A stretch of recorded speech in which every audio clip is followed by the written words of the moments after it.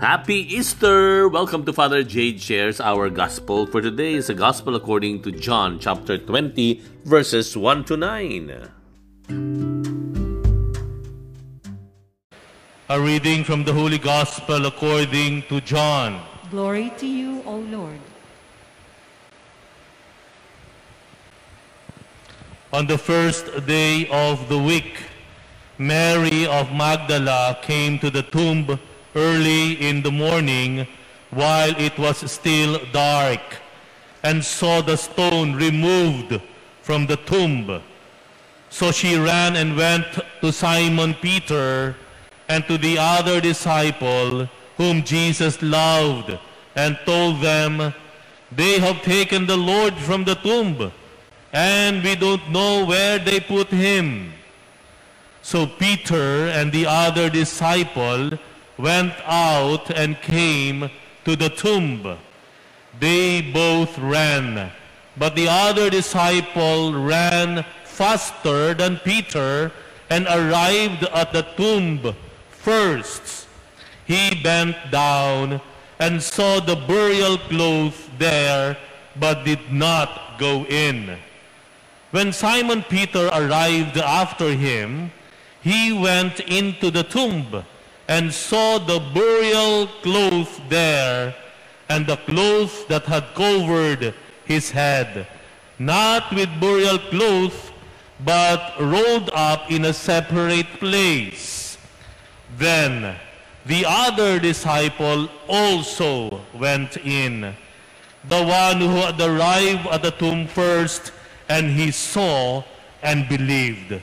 For they did not yet understand the scripture that he had to rise from the dead. The Gospel of the Lord. Praise to you, Lord Jesus Christ.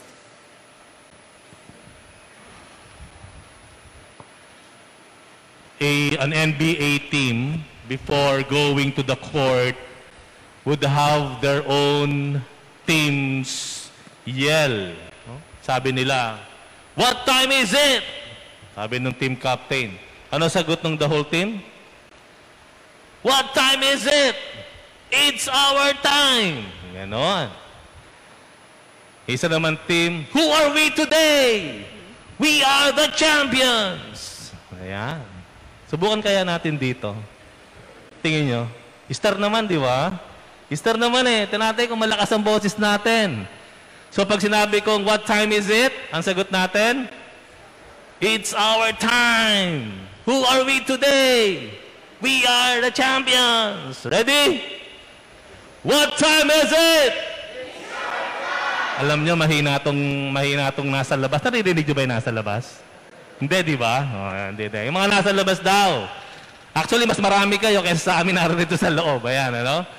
Kailangan sobrang lakas ng sigaw ninyo, mapapatakip kami ng tenga dito sa loob. Okay, brothers and sisters from the outside? From the outside talaga, no? Yung mga nasa labas, I mean. Ready? What time is it? Who are we today? Mas malakas yung nasa loob, eh, dito. Ayan. O sige, pasikatan natin yung nasa labas naman. Yung mga nasa loob, makikita nyo, malalakas po ito mga to eh. Mga nasa loob ng chapel, are you ready? What time is it? Who are we today? Wow, palakpakan naman natin ang bawat isa. We have all the confidence that we can acclaim that it is our time and we are the champions. Why? Because the Lord has won the victory over sin and death. And we remember the resurrection of the Lord today on Easter Sunday, a very important day in our faith. In fact, we look at Easter Sunday as the pinnacle of our faith. Ito yung pinakarurok ng ating pananampalataya. In fact, yung mga Sundays throughout the year, those are just mini Easter Sunday. Ito yung very single, unique, and special day, Easter Sunday, simply because Jesus had overcome the passion, all the embarrassment, the wounds, the lacerations, the rejection, the denials, and he overcame sin and death. And because of that, on our part, in return, we receive forgiveness, healing, and salvation. Each one of us. Let us give the Lord a big, big hand. Thank you, Lord.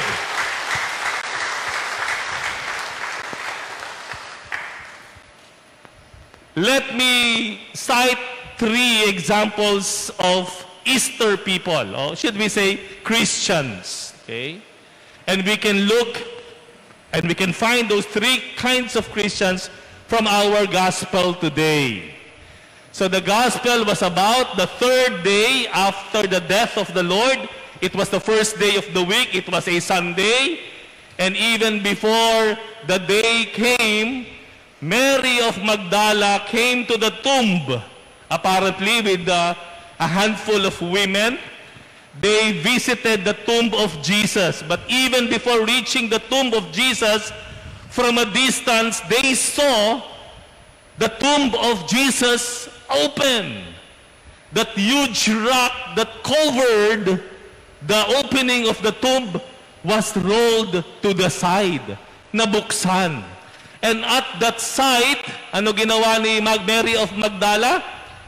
Dali-daling tumakbo pabalik dun sa mga apostles to tell the apostles what she saw. And that reminds us of the first kind of Catholic Christians. I'd call them the observer. The observer. Ito po yung minsan ay tayo ay like people, Christians by name, but we just look from outside. We look from outside to the church and to our faith. Nandun lang tayo sa labas. Yes, we are Catholic Christians. Yes, we sign ourselves with the cross. Yes, we believe in the Mass and in the sacraments. Yes, we believe in the sacraments. But we chose to stay outside. We are just too confident of ourselves that we chose not to get involved, not to be identified with any of the church people, but just remained outside from a distance. These are observers. Ano problema po sa observers? Ang problema sa mga observers, they commit wrong assumptions. They fall into wrong assumptions. Ano ibig sabihin ng wrong assumptions? Look at what happened in the gospel. Mary of the Magdala came to the place of the tomb. From a distance, nakita niya bukas yung puntod ni Jesus. Ano sabi niya? Ano sabi niya? He came to the apostles. Anong kwento niya? Ninakaw ang katawan ng kanilang guro at Panginoon. The body of Christ was stolen. That's the problem, but when we remained outside, when we remained at the peripheries, nangyayari, we unintentionally fall into wrong belief, wrong assumptions. We easily fall victim doon sa mga deceptions. We easily get rid or let go of our faith at the very sign of threat. Madali tayong bumigay. Pag biglang merong problema, pag may nangyaring hindi maganda, because we are just observers, we easily fall into wrong assumptions and beliefs. You get me? The observer. What's the second one? I call it the player. Player. Sino yung player? So when Peter was notified that the tomb was opened, so he rushed to the tomb, and with him was the other disciple whom Jesus loved. And it was John. No? Some of the traditions would tell us it was John to whom the Gospel of John referred to as the disciple whom Jesus loved, the youngest of them all. Na sobrang bata niya, naunang tumakbo si Peter papunta sa tomb, ang naunang dumating sa tomb ay si John. Kasi mas bata raw no? So, John was the player. Why do I call John as the player? That John reminds us of those people who just decide and chose to be at the door. Doon sa tarangkahan ng pinto. Di ba sa gospel, it tells us that John reached the tomb, but he did not go in. He just bent down and peeked inside. And that's all. The players are those Catholic Christians who are neither inside nor outside of the faith. Playing safe ang tawag natin dyan. Kung saan mas masaya, kung saan mas madali, doon ako. Pag masaya sa simbahan, dahil maraming tao, Pasko, Easter Sunday, simba tayo. Pero kapag pangkaraniwang linggo, ay hindi na po. Marami pa akong gagawin. Ayan, di ba? Pag ang Pope Francis dumating, woo! Line up tayo dyan sa kalsada for several hours. Pero pag ordinary day, nasa saan tayo? These are the players in our faith, no? They just play safe. Okay? Pag may katuruan ang Panginoon that go against one's will or wish or desire, that one excuses himself. Pero pag okay lang, katanggap-tanggap, I'll do it, I'll comply, I'll submit my will. So player lang siya, dun lang siya, neither in nor out. Okay? But there's a third one. Okay? What's the first again? Observer. The second?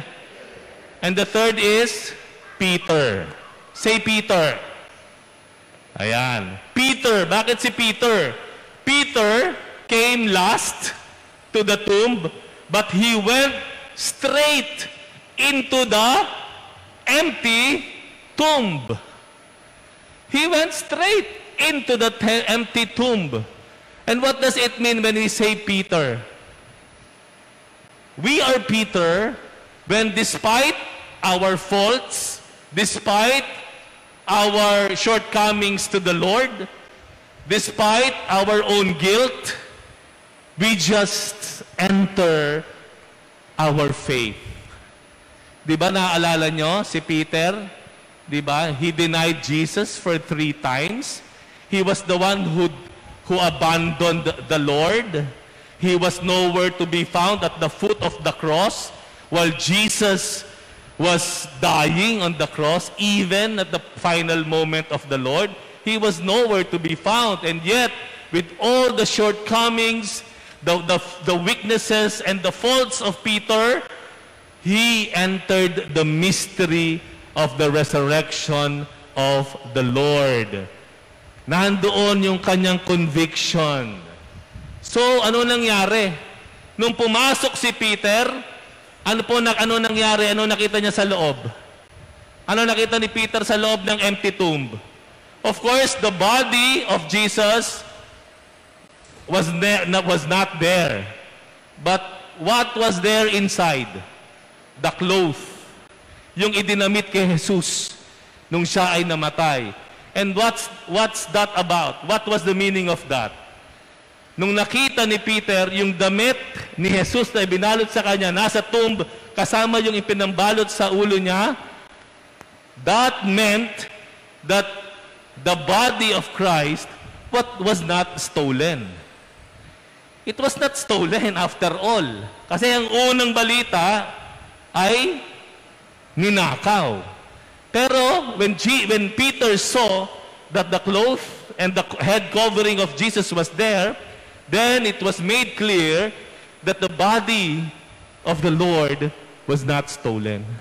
So imagine, if we are like Peter, with all our wounds, with all our guilt, with all our faults fresh in our minds, and yet we come to the Lord, we enter the mystery of the Lord's resurrection, we will discover a lot of truth about us. That indeed, that truth tells us that no matter how huge our sins are, the love of Christ is much, much bigger than those.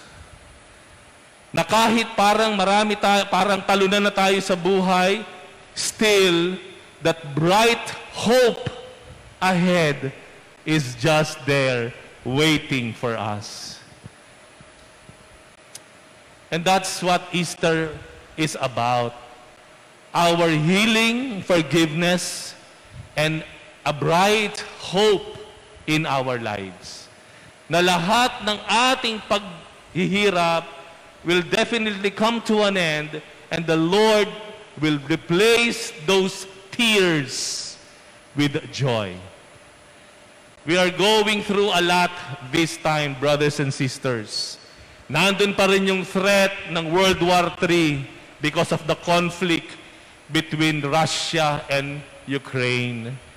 The other day, there were scientists from NASA who protested because of the climate change, the damage of this fossil being burned sa ating kalikasan, sa ating himpapawid.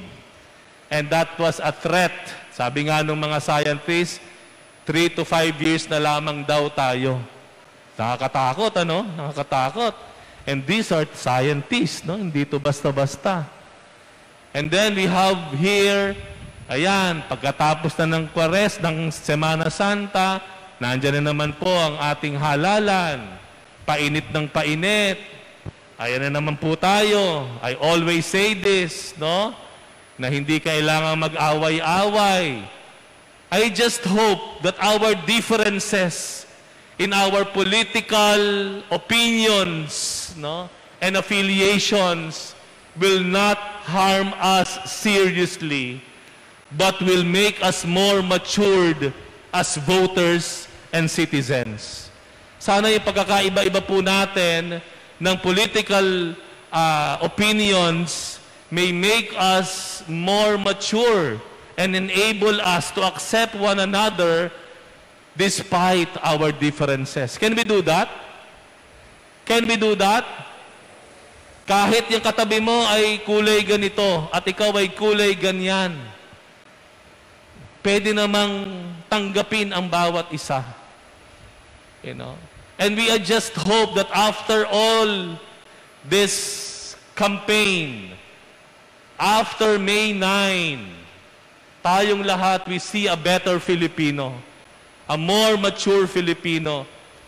At kung sobra tayong involved and engaging in the political exercises today, hopefully, kung sino man ang manalo, kahit sino pa siya, yung iyong concern for our nation and our people will remain. Ibig sabihin, kahit sino na kang nanalo dyan, ang kandidato mo, kailangan aware and critical ka pa rin sa kanyang pamamahala. Kaya mo pa rin i-express ang hindi mo nakikitang maganda na ginagawa ng nanalong kandidato mo. Amen? And we will not stop. It is a good start. We see more Filipinos more involved, more aware, and concerned about the welfare of our nation.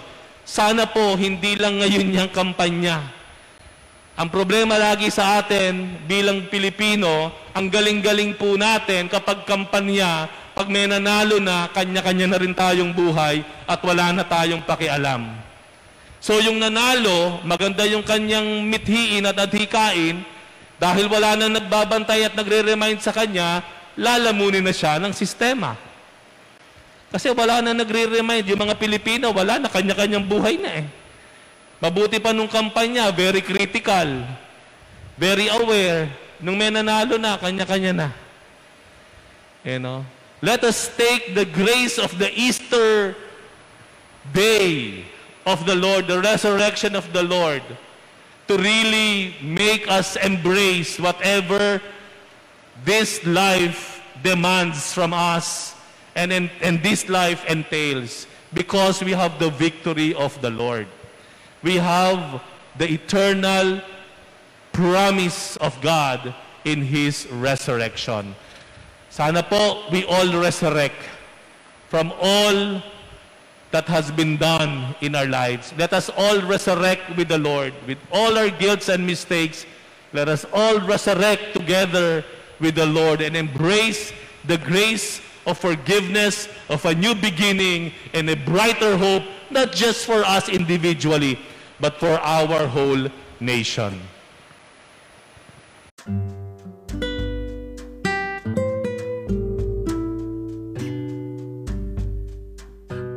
Thank you very much for reflecting with me today. We'll have another one tomorrow. Bye for now, and God bless you.